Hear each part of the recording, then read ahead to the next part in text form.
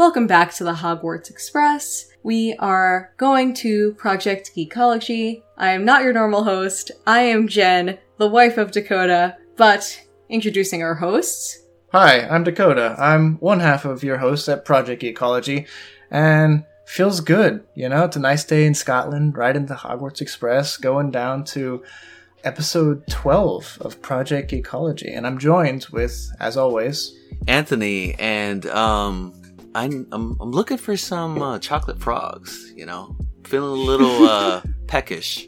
Peckish. I'll take the lot. I'll take the lot of him. So today we're going to be talking about the Philosopher's Stone, or as we call it, the Sorcerer's Stone, the first of J.K. Rowling's. Is it Rowling or Rowling? I think it actually, I don't know. I thought it was Rowling, but we all say Rowling anyway. The first of J.K. Rowling's books, as well as the very first movie directed by Chris Columbus in 2001. This is a series that we are all very familiar with. Anthony and I grew up with it. Jen was introduced to it a little more recently, like within the past 5 or 6 years. But, as always, we'd like to ask each other what we've been up to this past week. Anthony, what have you been up to since our last recording? Well, I've been keeping a close eye on The Mandalorian. Chapter... Is it 12?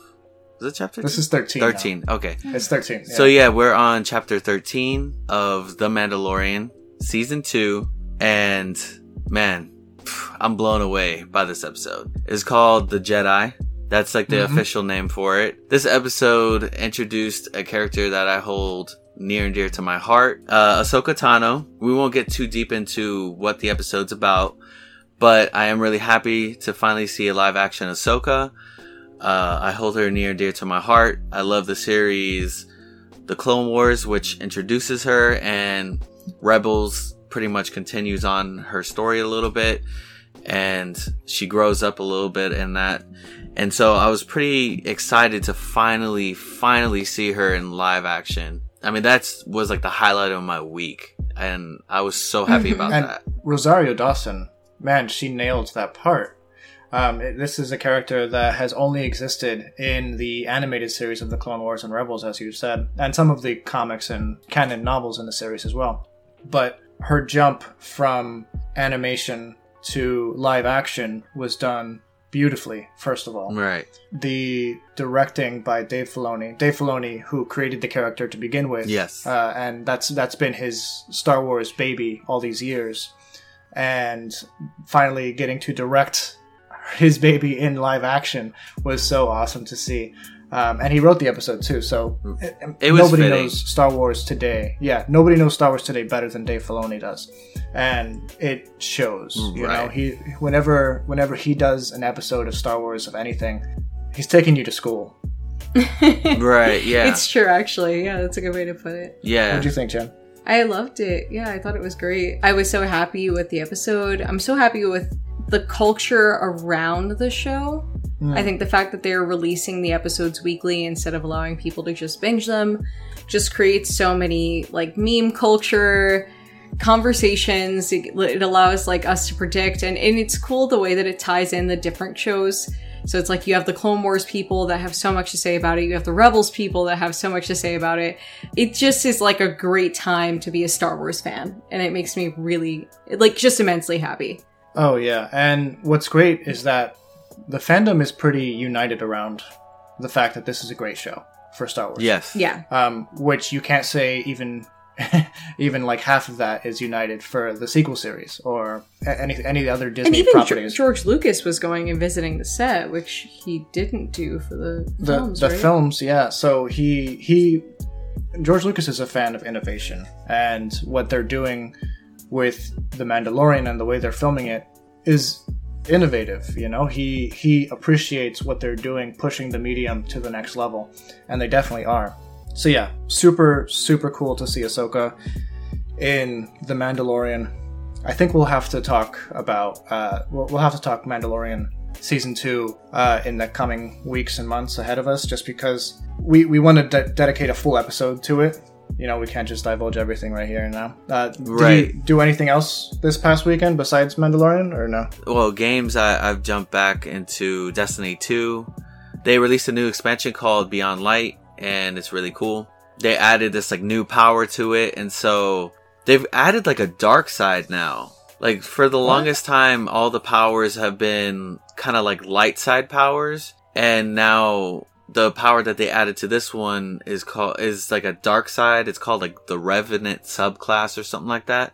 It's officially called Stasis, but the powers are really just like ice. Like, I mean, it's like freezing, like cryo. But that's different. Yeah, no, it's cool. been fun. Like, I've been playing Destiny on and off. Pretty excited to see like the direction that Bungie has taken since they've split with Activision. Interesting. Yeah. All right. So how about you, Dakota? What have you been up to? I know that you've been pretty busy yourself. Yeah, so obviously we've been watching Mandalorian as well. And that's been kind of the biggest thing in fandom recently. Oh, yeah. But as some of you are aware, I did a video as part of a collection of YouTubers' video essays called The Director Project, where we dissected videos on one particular director at that month, which was Spielberg. This month we're doing... and I think I can finally say this now because, you know, we won't be releasing this until after the playlist is released. We're doing Hayao Miyazaki. And this past month, Jen and I have been going through all 11 films of Hayao Miyazaki's like filmography. And holy cow, man, he might be my favorite director. Just hit after hit. And I grew up with some of his movies, and Jen, you grew up with other of his movies. And to finally, you know, sit down and watch him grow as a director and take techniques that he learned from one film to another film, and just kind of molds this tapestry of films together. It's really cool, man. So I'm excited to... the video that I'm doing for the Director Project this month is about Nausicaa of the Valley of the Wind, and how the themes in that movie kind of tell a story about how Ghibli and the future films are connected in like thematic ways. So it's kind of hard to explain. You kind of have to just watch the video. Just do it. Go to Geek Critique. Watch it.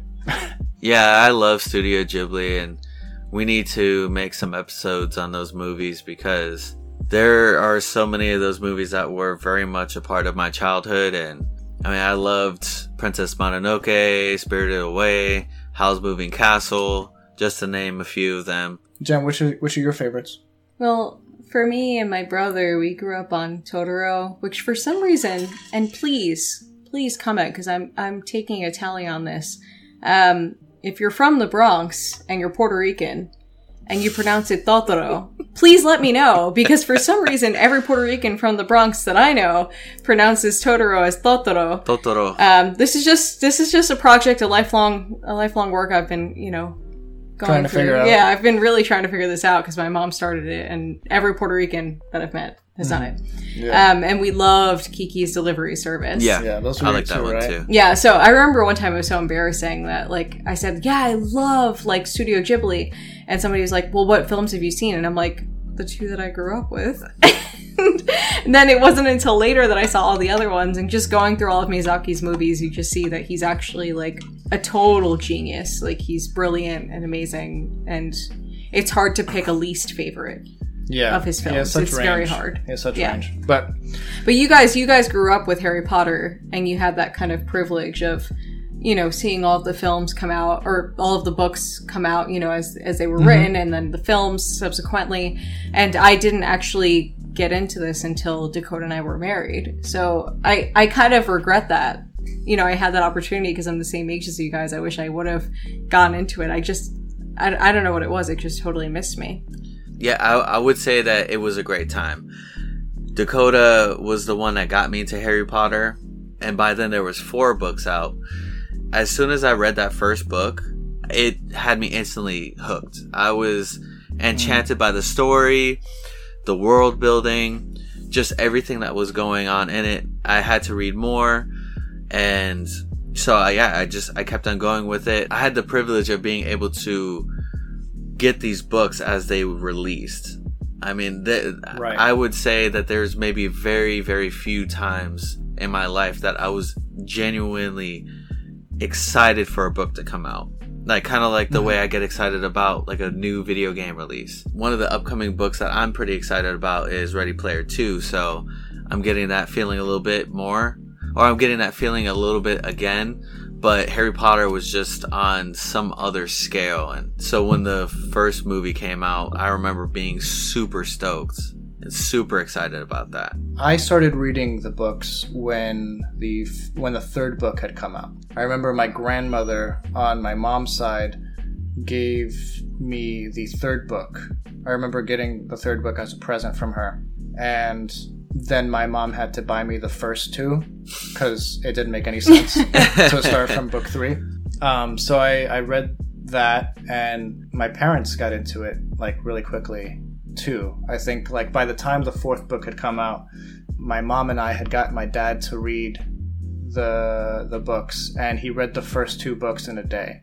Like he just sat down and just opened it up and just went page by page in a single sitting. It was crazy. I don't know how we did it, but yeah, my whole family was hooked. And by the time the final book came out, Deathly Hallows, we were in California at the time. And I remember it got to the point where like we all wanted to read the books immediately, so we ended up getting like three copies of, you know, this huge tome of a book. So it's cool. I mean, what's great about that series, and it's probably something that will very rarely ever happen again, is it's a series that is an event for a book to be released.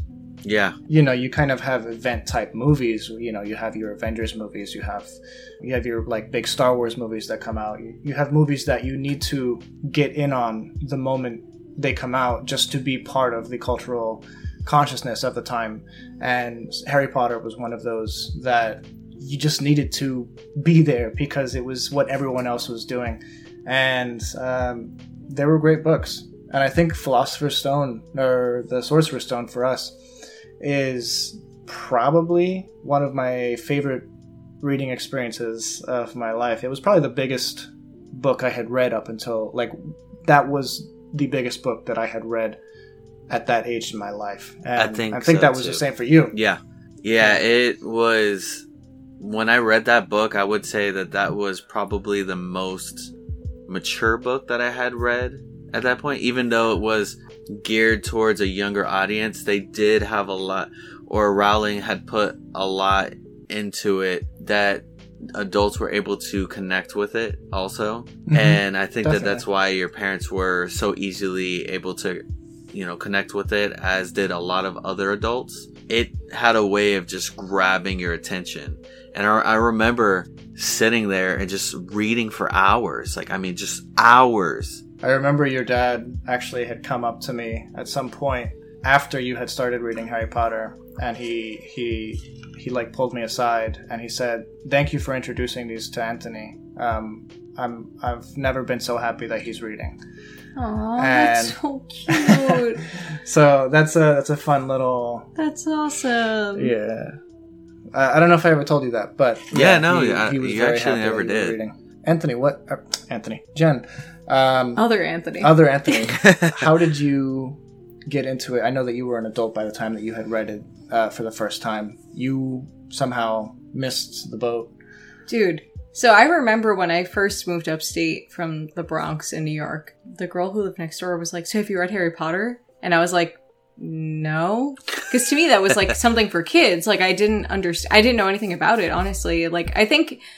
Yeah, I just totally missed it, to be honest. Like, I was reading the Twilight books at the time, and I was like, no, that's like a kid's story. What are you talking about? And she just kind of like dropped the subject, and she didn't tell me anymore. And I kind of think back to that, like, dude, you should have freaking told me how awesome this was, because it wasn't until that I was married to Dakota that he was like, yeah, get into this. Or no, we were dating. We were married. And we went through all of the movies, and I just like... It just clicked, you know, like some things just like really connect with you. And I was like, I love this. And then we listened to all the audiobooks together. Yeah. And I did my Patronus test. I did my house test. I did the house test so many times because I wanted to make sure, am I truly a Gryffindor? Yes, I'm a Gryffindor because I've taken it so many times that I always get Gryffindor. And basically the answer is, I don't know how to keep my mouth shut, so I'm a Gryffindor. Yeah. And that's where we're at. I just really loved it. I think I'm gonna try it again also, because when I took it, I actually got Slytherin. That's cool too, though. That's fine. I think can the be book, that's cunning. one thing that I feel like Rowling could have done better. Like, she could have definitely made Slytherins more, Great characters instead of bad yeah. characters. Yeah. Like, they're not bad. I think that's probably the biggest failing of Harry Potter, that stuff like Avatar The Last Airbender gets right, where the bad characters aren't wholly bad, or at least some of them aren't wholly bad, you know? Some of them have redeeming qualities that, in some instances, turn them towards the light, or and vice versa, towards the dark. But in Harry Potter, you don't have redemption arcs for characters that are bad. Yeah. And everyone, there are no good characters that we know of from Slytherin House, and that's a failing, I think, in her work. I know. But- Yeah, she missed something pretty big. I think it would have been pretty awesome to see a redemption in Malfoy. I think that there's that potential.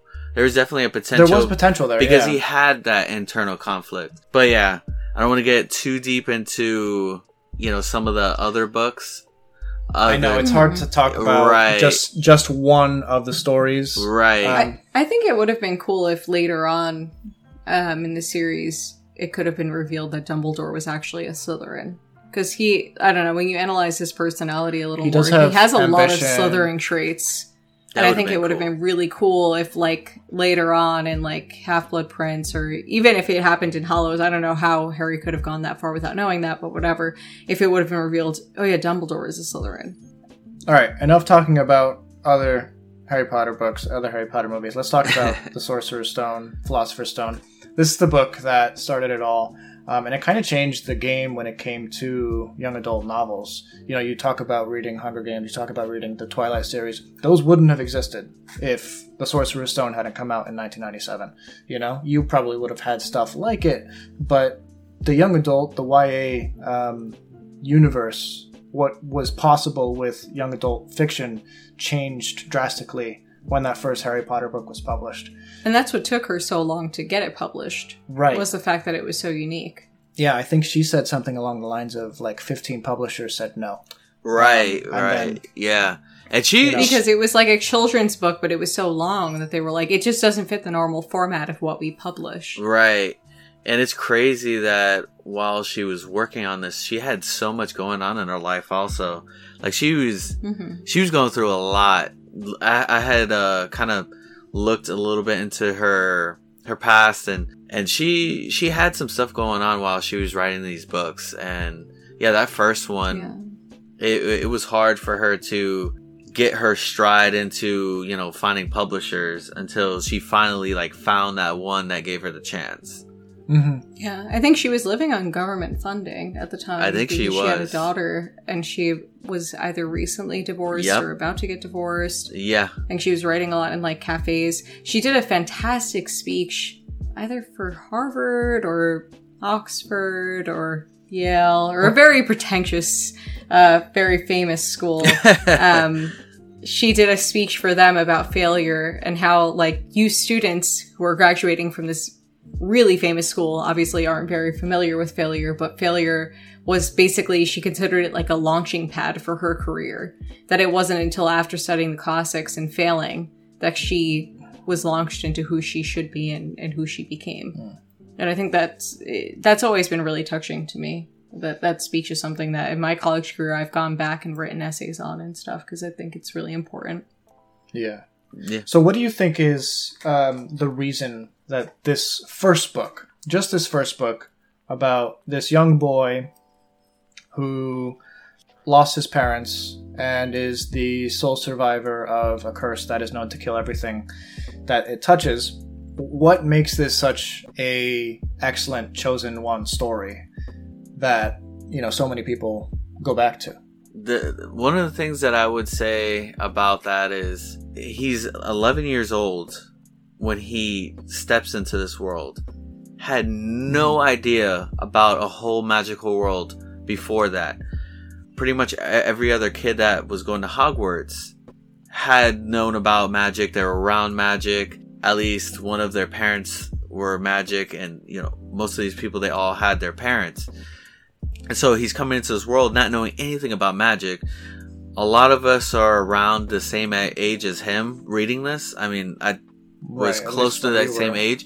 So it was crazy because we're the same age, and we're learning this world just as he's learning the same thing too. So whatever he's learning, we're learning too. And it's crazy because you're reading through the character, but she kind of set it up in a way to where it's like you're in the same place as him because he's just as lost as you are. That's a really good point. We're discovering the world as he's discovering the world. And that's a good juxtaposition with all the other kids who, you have the Malfoys and the Weasleys who have been in wizarding families for centuries. But then you have characters like Hermione Granger, who, was Muggle-born. She had no wizarding parents, but she had means of, grabbing, means and desire, I should say, to go and grab, stuff like A History of Magic and different textbooks that she could learn as, before she got into Hogwarts. But for Harry, this is 100% a fresh experience every single day. And I think that's part of the magic of the books. And it's also tremendously relatable in the sense that Harry's life is not ideal. He's not loved the way that, in normal stories, kids are loved and adored by their parents. Obviously, the orphan thing is something that's been done time and time again because it is something that people can kind of relate to in a way, or it's something that's compelling. It's somebody who isn't given the opportunities that he deserves in life, and then suddenly a portal opens up just at the right time, and we're just thrown into another world. I think that it spends so much time, with the Dursleys to show the juxtaposition of real life and a better life where he has money, he has friends, he has abilities that make him stand out. So these are all things that are very relatable to kids who don't feel like their lives are all that great. And then suddenly it's like, wow, if I went to Hogwarts, I would have all of these things. So does it make Harry Potter a more interesting character because he is a chosen one? Or does that kind of detract from our relatability to him? I don't think it does because he doesn't know that he's the chosen one. So in his mind, he's just Harry. I'm just Harry. He doesn't know that. So then when he gets into this world, he's kind of confused and almost off-put by all of the weird attention he gets. Right. Yeah. Which is cool. It is weird for him to know that he is someone to, I guess, fawn over, to be wanted, he's a popular figure, probably one of the most popular figures in the wizarding world, even though he didn't even know the wizarding world existed. I know. And even before the sorting, he's given the opportunity to take, power in the wizarding world by befriending Draco Malfoy. Draco says, I'll tell you who to be friends with. And he says, I think I can figure that out for myself, and it's not you. So I'll stay friends with, Ron Weasley because he's cool and he's nice. And that kind of shows you where he stands. He's not Albus. He's not trying to rise among the ranks and gain. He's notoriety. He's just trying to, be himself and enjoy this experience. Yeah.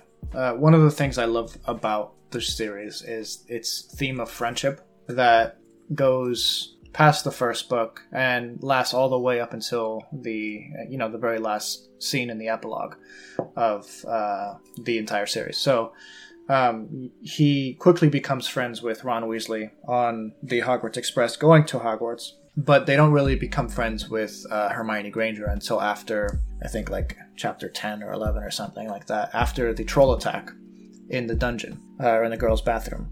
And the dynamic between the three is so good. It's so refreshing. Every scene that they're in, they complement each other because you kind of have the bumbling antics of Ron, you have kind of the quirky sarcasm of Harry, and you have the know-it-all but still confident attitude of Hermione. And I think together they make a really great team. Right. Well, they each kind of represent the three houses, right? Like, you have Ron representing Hufflepuff, Harry Slytherin, and Hermione Ravenclaw, but they have the same values, so that's what makes it work. Why Harry Slytherin? Because he's ambitious and, you know. I don't like this theory at all. Really? Yeah, what are you talking about? That's like a big theory among the Harry Potter community. He's kind of, even he has that whole conversation with the Sorting Hat, like, did you choose correctly? And the Sorting Hat literally says to him, you would have done really well in Slytherin. And then freaking Harry, who can't accept, you know, something he doesn't like, is like, you're wrong. And it's just like, dude, you asked. Who represents Gryffindor? They're all Gryffindor, that's what I'm saying. It's like, basically, the reason why she chose these three different archetypes was because they kind of give you insight into the personalities of the different houses, but Gryffindor is a little bit more unique in that you can have all of these other things, but still value bravery over them. Okay. I see what And that's why Harry was able to choose Gryffindor, because even though he's ambitious and all of these other things, kind of like his father, he still values bravery over those things.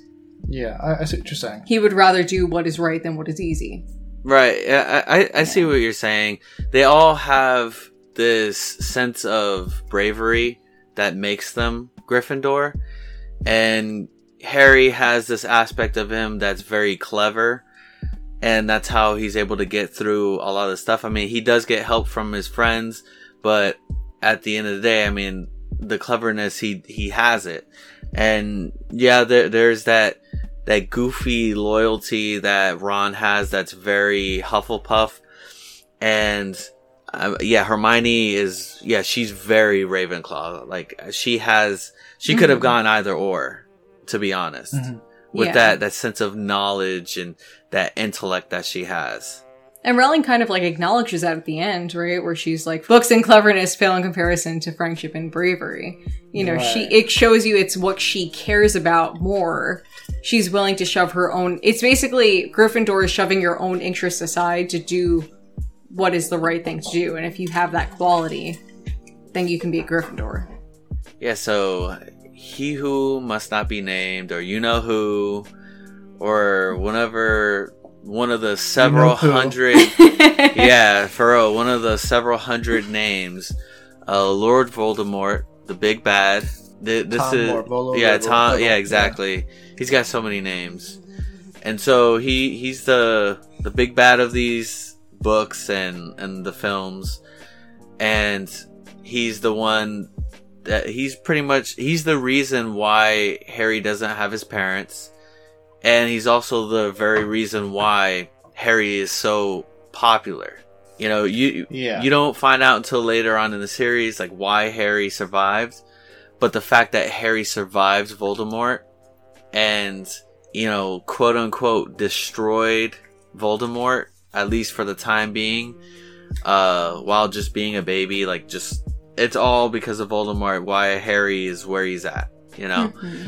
And... which is so interesting. Right. I love it. And they do have a connection even from the very first, novel, you know? Yeah, wait, what do you guys think of Ollivander? Can we talk about Ollivander? Well, we'll talk about... because that kind of connects to Voldemort, like... Right. Yeah, alright, so go hit it. I don't know, it's just because that's our introduction to Voldemort, pretty much, is like, because Hagrid doesn't really want to say Voldemort's name, and he kind of tells, you know, Harry a little bit about him, but it isn't until Ollivander that he's like, he did, you know, terrible but great things, or whatever he says. And it's like, that gives you the first real glimmer into other perspectives of this big bad. Mm. Imagine that, like, you know, in a kid's book, you have somebody who's not saying that they're sympathetic toward him, because it's like he did bad things but great things.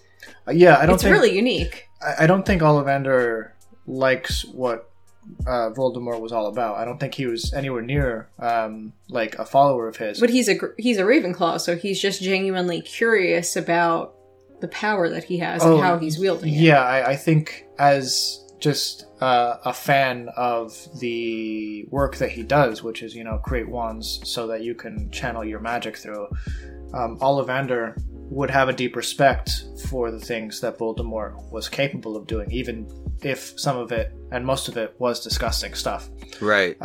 Terrible stuff. So, yeah, he's an interesting character. But yeah, Ollivander is important because we learn that Harry, the wand that chose Harry, was the sister wand of the wand that Lord Voldemort had gotten when he was a child. Mm-hmm. And it's the first connection to the later books that would help us explain, or would help explain why he's so strangely connected to Voldemort. And that's one of the cool things about the books is, even though I'm sure Rowling didn't have the entire story planned out by the first book, she had something planned out. She knew where the story was going, roughly. And you can tell that by little choices that she made, like that connection between the two wands. And stuff like that's really cool. And going back to, Lord Voldemort, yeah, you're right, Anthony. It was he who gave Harry the means for the life that he had. But just because Harry was, the chosen one, just because Harry was popular, and just because he had money in the bank and stuff that he never had before, he had all this power that he never had before, that doesn't mean that Harry would ever choose that lifestyle. He's never been the character, and he was certainly not the character in this book that wanted the fame. He didn't want to be known as the boy who lived. He didn't want this life that Voldemort bestowed onto him unwillingly. But he has it, and he has to live with it. And I think by the end of the Sorcerer's Stone, when Voldemort kind of reemerges, trying to take the Sorcerer's Stone for himself to bring back his life, you kind of get this sense that Voldemort thinks he's just some sort of brat who got powerful and got famous because he rode off the success of, himself, Lord Voldemort. But really, that's not who Harry is. And I think by the end of the series, Voldemort realizes that's not who he is, Almost like too late, Yeah, he learns too late how to defeat Harry Potter. And it's cool. It's a really well-crafted story from the beginning all the way to the end. Yeah, Harry Potter always relies on the love of others to help him. And I think that really shows in this story too, because it's like him making his first friendships, him relying on people to show him what Hogwarts is all about. He's not trying to be super independent. He doesn't mind saying, yeah, I know nothing about this.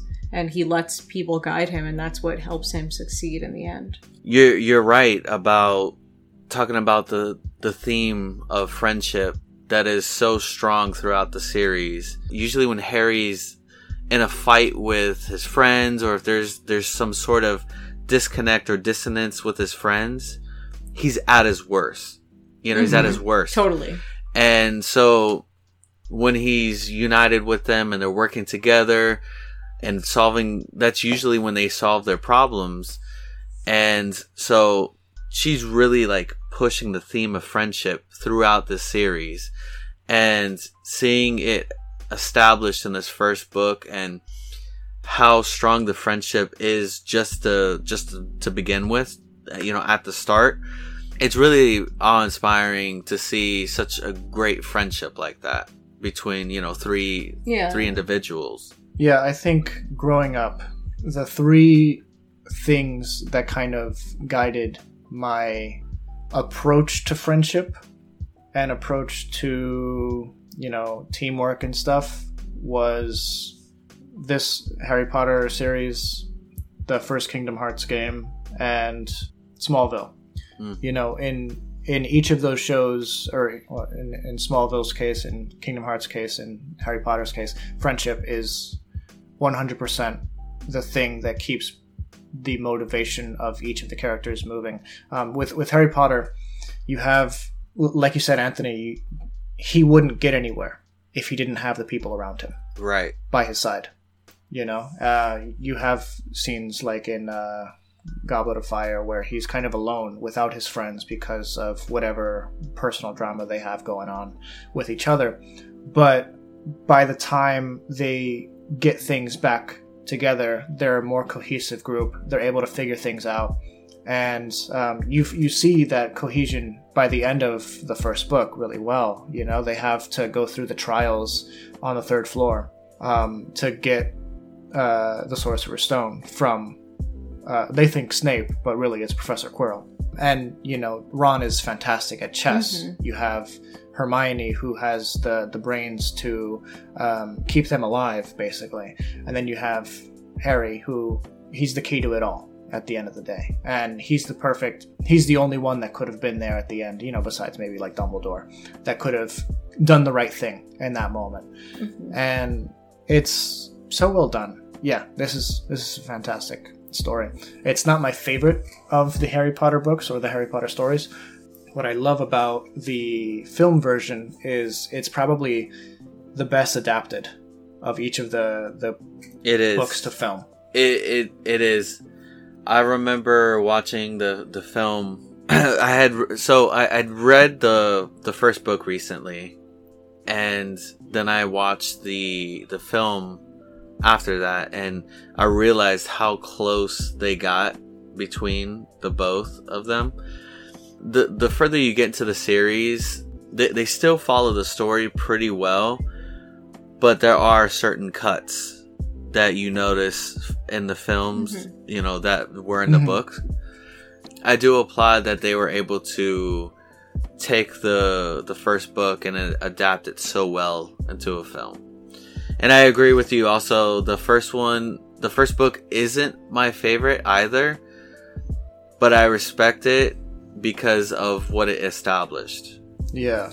Yeah, I think it kind of gives you the foundations of their personalities. You have Hermione, who's book smart, Ron, who's good at strategy, and then Harry, who has like a really keen sense of intuition that really gets him by and helps him get ahead. So you do kind of see their personalities developing in the way that they react to this very new environment for the characters. Do you guys prefer a one-to-one adaptation, like from book or book to film, or like game to film, or would you prefer something to take the heart of the story and try to capture the whatever works best on film? Like, where do you guys land? For me, I mean, in the past you had the issue of like money. People weren't sure if there would be enough support for something like that. The Harry Potter fans have more than proved that they would be willing to invest their time and money into a one-to-one shot. I honestly don't care if it's freaking animated. I do not care. If they could do literally exactly the books and put it onto the screen, that's all I'm asking. Like, you could do it. It could be done. You have the fan base to support you. We will give you our freaking money. Right. Just do it. Yeah. I mean, I've seen some amazing like comics on the Harry Potter subreddit that are literally like shot by shot what happens in the books, and it's so much better. I mean, the films are fantastic because what they were able to accomplish with keeping all of those actors, even side characters, on board the whole way through. That's a feat. It's freaking amazing. That's a feat in and of itself. Yeah, like there's a lot of love in those movies, and I think that's what makes me go back to them so much. But if there was a show, holy crap, I don't think I'd do anything else. Who knows what I'd do? I would just be watching Harry Potter all the time. I like Harry Potter as a film. I think because I grew up with these films, I can't see the characters as anything else. Even the actor who portrayed Dumbledore from the third movie onward, I don't consider him Dumbledore. I consider the original actor who played Dumbledore to be that character. That's partially just because it was the perfect age for me to develop that relationship with those characters and those actors. But I think for me, the stories were so well captured. The heart of the stories was so well captured in each of the movies. You know, you have some failings. I think maybe Goblet of Fire is the one that they butchered the most. And you have maybe the Prisoner of Azkaban, which has like the most plot holes, in my opinion, in the film version of it. But with the first two movies, like Sorcerer's Stone and The Chamber of Secrets, they do a really good job of like going one to one. But I actually feel like stuff like the Order of the Phoenix one really captured the heart of the story. They were able to condense the largest book in the series into something manageable, and you never felt like you were missing something important because all the story beats were there that you needed to know. So I'm torn. You know, I could go a one-to-one, copy of the books, kind of like how Watchmen was with Zack Snyder's Watchmen. It was like a one-to-one panel recreation of the Watchmen, and some people hate that. Some people don't want that. People kind of want to see like something new that takes the original work and adapts it. Some people like the one-to-one stuff of like the Chamber of Secrets and the Sorcerer's Stone. So I don't know. I'm torn. I really like what they did with the series. What about you, Anthony? One-to-one can work depending on the book. Some books are written very cinematically, if that makes any sense. Sure. And so they're kind of written in a way that they're meant that if they were to be adapted, that they could go one-to-one. Sometimes there's a lot of fluff in a book that the director might need to take a little bit of a liberty to kind of trim some of that fat. I don't mind as long as they take the source material and they respect it. Because sometimes they just go so crazy with it. Like Ready Player One, we talked about it. They made changes to the challenges, but the source material was still respected. The heart of the book was still respected. And so that wasn't a one-to-one, but I still really enjoyed it. Yeah. Harry Potter, it didn't have the one-to-one after a certain point, like after like 3 and on.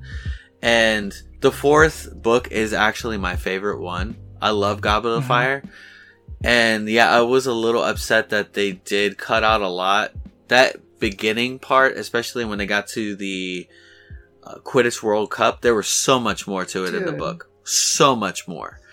And so much I more. loved it. If I read the book first, I'd be like, the heck is this? Yeah, that was the biggest disappointment for me. I loved that part. That was like one of my favorite parts of that book, aside from the actual tournament. And that's like the biggest thing that, you know, we'll get to later on when we cover these other books. But yeah, the first book and film, they pretty much move in sync. It's almost like, you know, if there was a comic version of Harry Potter, it would be panel to panel, you know? Yeah. And I appreciate that. I like it. I like the Chris Columbus look of Harry Potter and the feel of Harry Potter. He only did the first 2 movies, but they have a certain feel to them. And Chris Columbus does other stuff that kind of has like a Christmassy vibe, and this certainly has a Christmassy vibe. Yes, it really does. It's a certain like heartwarmy feeling to it that is fun to watch, and it's something that's very easily rewatchable. With strictly the Sorcerer's Stone, what do you guys think is your favorite scene and why? I love his first Quidditch match. That was such a unique. great really part. good. I mean, you don't really see too much about it. I mean, Oliver Wood teaches him a little bit about it, but there's only so much that you can learn outside of like practice. It's more like when you actually get into the game, that's when you start like really learning. And so you see this whole new sport and you're like, yo, like I read it on the paper, you know, on the book, but actually seeing it in the movie, I was like, you know what? Like you can kind of visualize it a little bit better. I think that J.K. Rowling, she did a great job at explaining it. And so seeing it in the movie form was like, it felt like it was like what I saw in my head a little bit while I was reading. And so, yeah, that first scene with him playing, he was the Seeker, and dude, it was great. That scene was so fantastic. I absolutely loved that. I thought that, Quidditch was just such an interesting sport, and to see it on the screen, it was pleasing. Yeah, touching upon that, I really loved the care that they took to make Harry simultaneously unnatural on the broomstick, but also kind of wonky on it as well. You know, like he was still wobbly, but he knew what to do to make the maneuvers that he had to. And in the first Quidditch match, yeah, he busts out some moves. Like, doesn't he like? He like rides it like a surfboard. He rides it like a surfboard and then swallows it.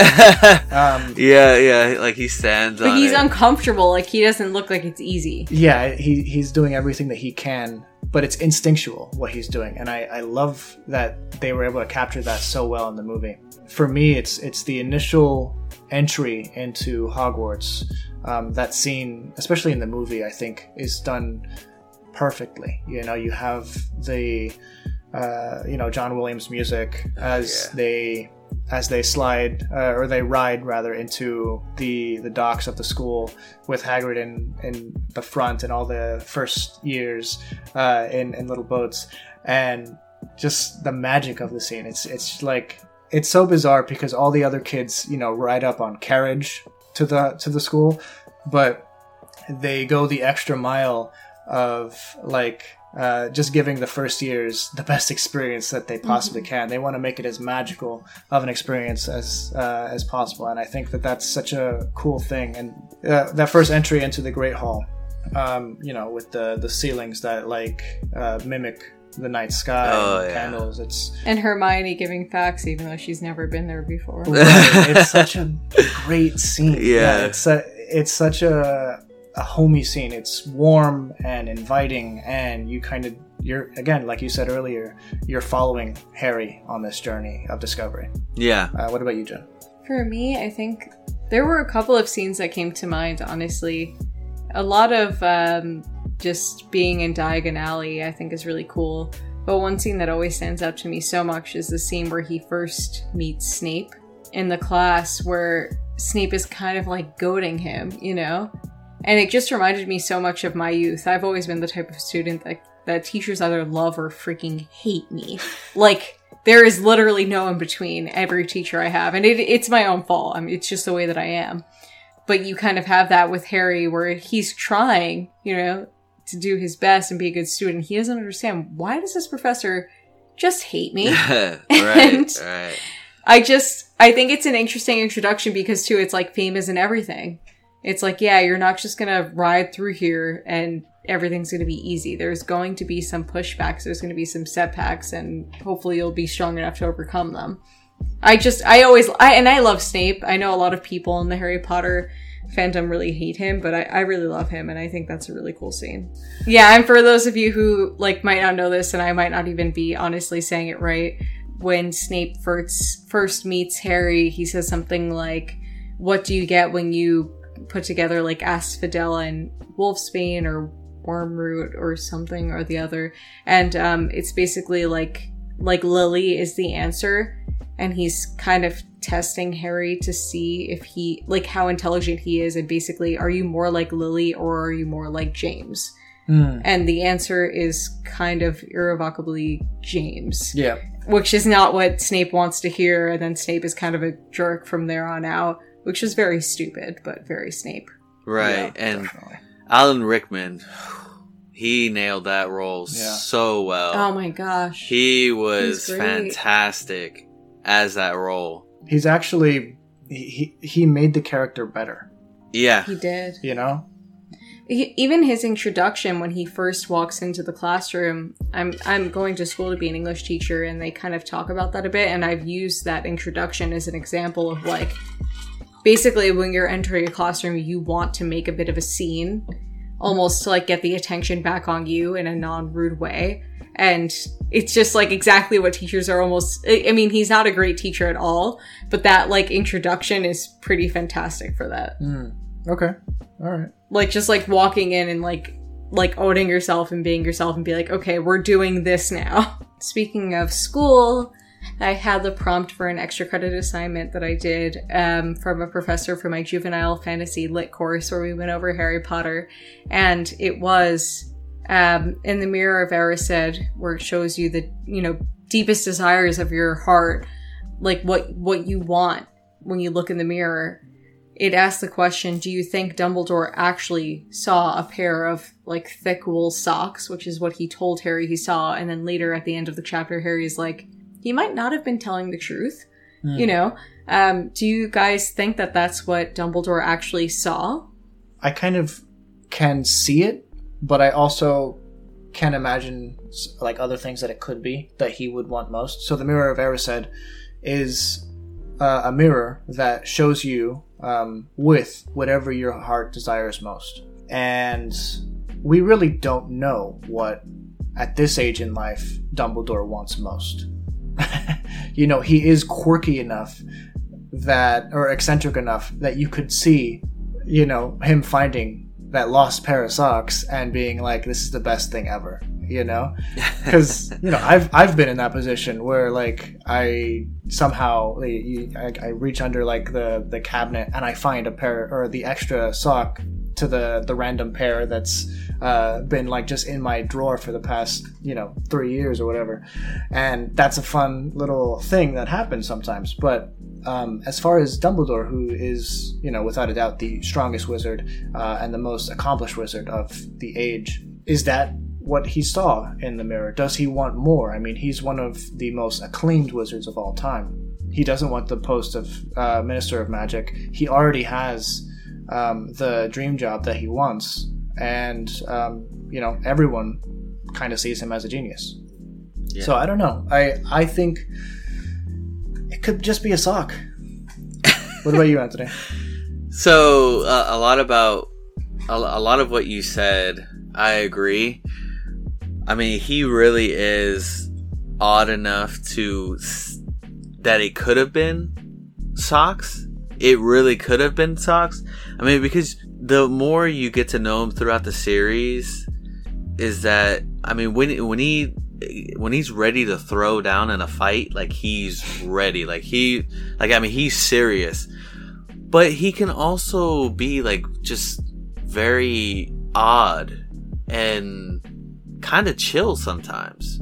And I could imagine him just, like, really not wanting to fight and just, like, wanting to kick back, do his things, and then, like, you know, relax sometimes, you know?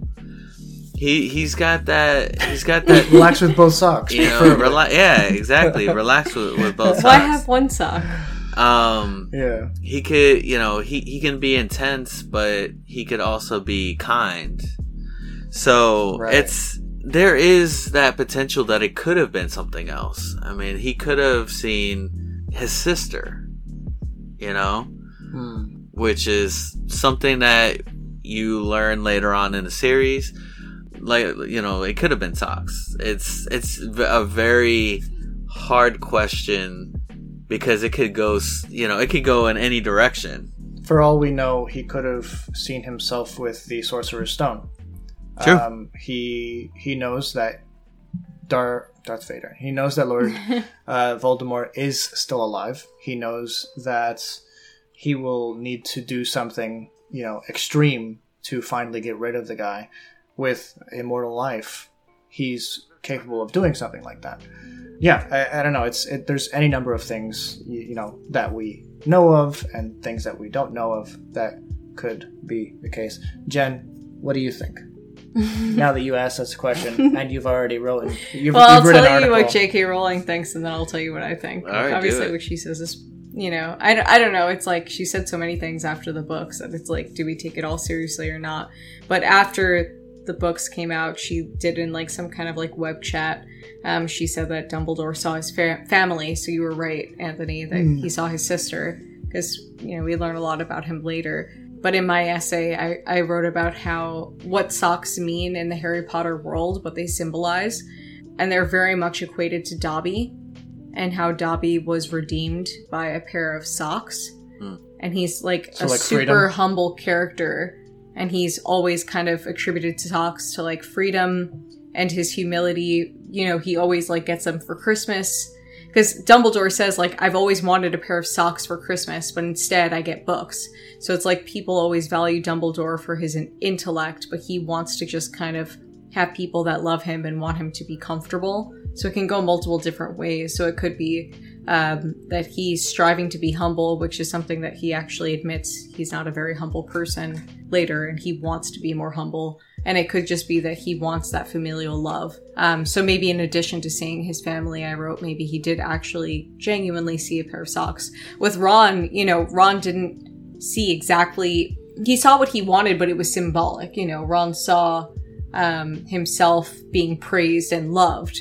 And when you look at that image, you don't necessarily see Ron gets praise and love. You see Ron gets titles and this and that and the other thing. But he really just wanted to be notarized by his family and rise above his brothers, like the bars that have been set for him. So with Dumbledore, the socks might have resembled something or represented something similar, where it's like he wants to be humble, he wants to be supportive of his family and have that familial love, which is something he missed out on in his youth because he was so ambitious. That's an interesting point. And I think with that, we have maybe not sufficiently discussed the Sorcerer's Stone. There's so much to say. There's so much to say and so much that we can continue saying, but maybe we'll hold off until we discuss another one of the Harry Potter books, maybe Chamber of Secrets next.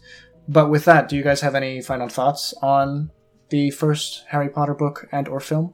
I'm glad that at least one chosen one didn't go down the dark side. Good point. Yeah, we didn't get a Darth Harry. No, it's a good point, though, because when I first saw Star Wars, I thought Luke was going to go to the dark side. Because I watched that with Dakota the first time, and I was sure of it. I was like, oh yeah, Luke's going bad. His robes are black now. I remember her pointing out, like, see, he's wearing black. He's going to be dark now. I genuinely thought Luke was going to the dark side. Yeah. Well, thank you for coming on this week. Yes, thank you for joining us. We always appreciate you. I feel bad. I feel like I kind of was, like, too much. No, what? Yeah. But yeah, no, it's perfect. We want whatever guests that we have on the show to be able to, join in the conversation and talk.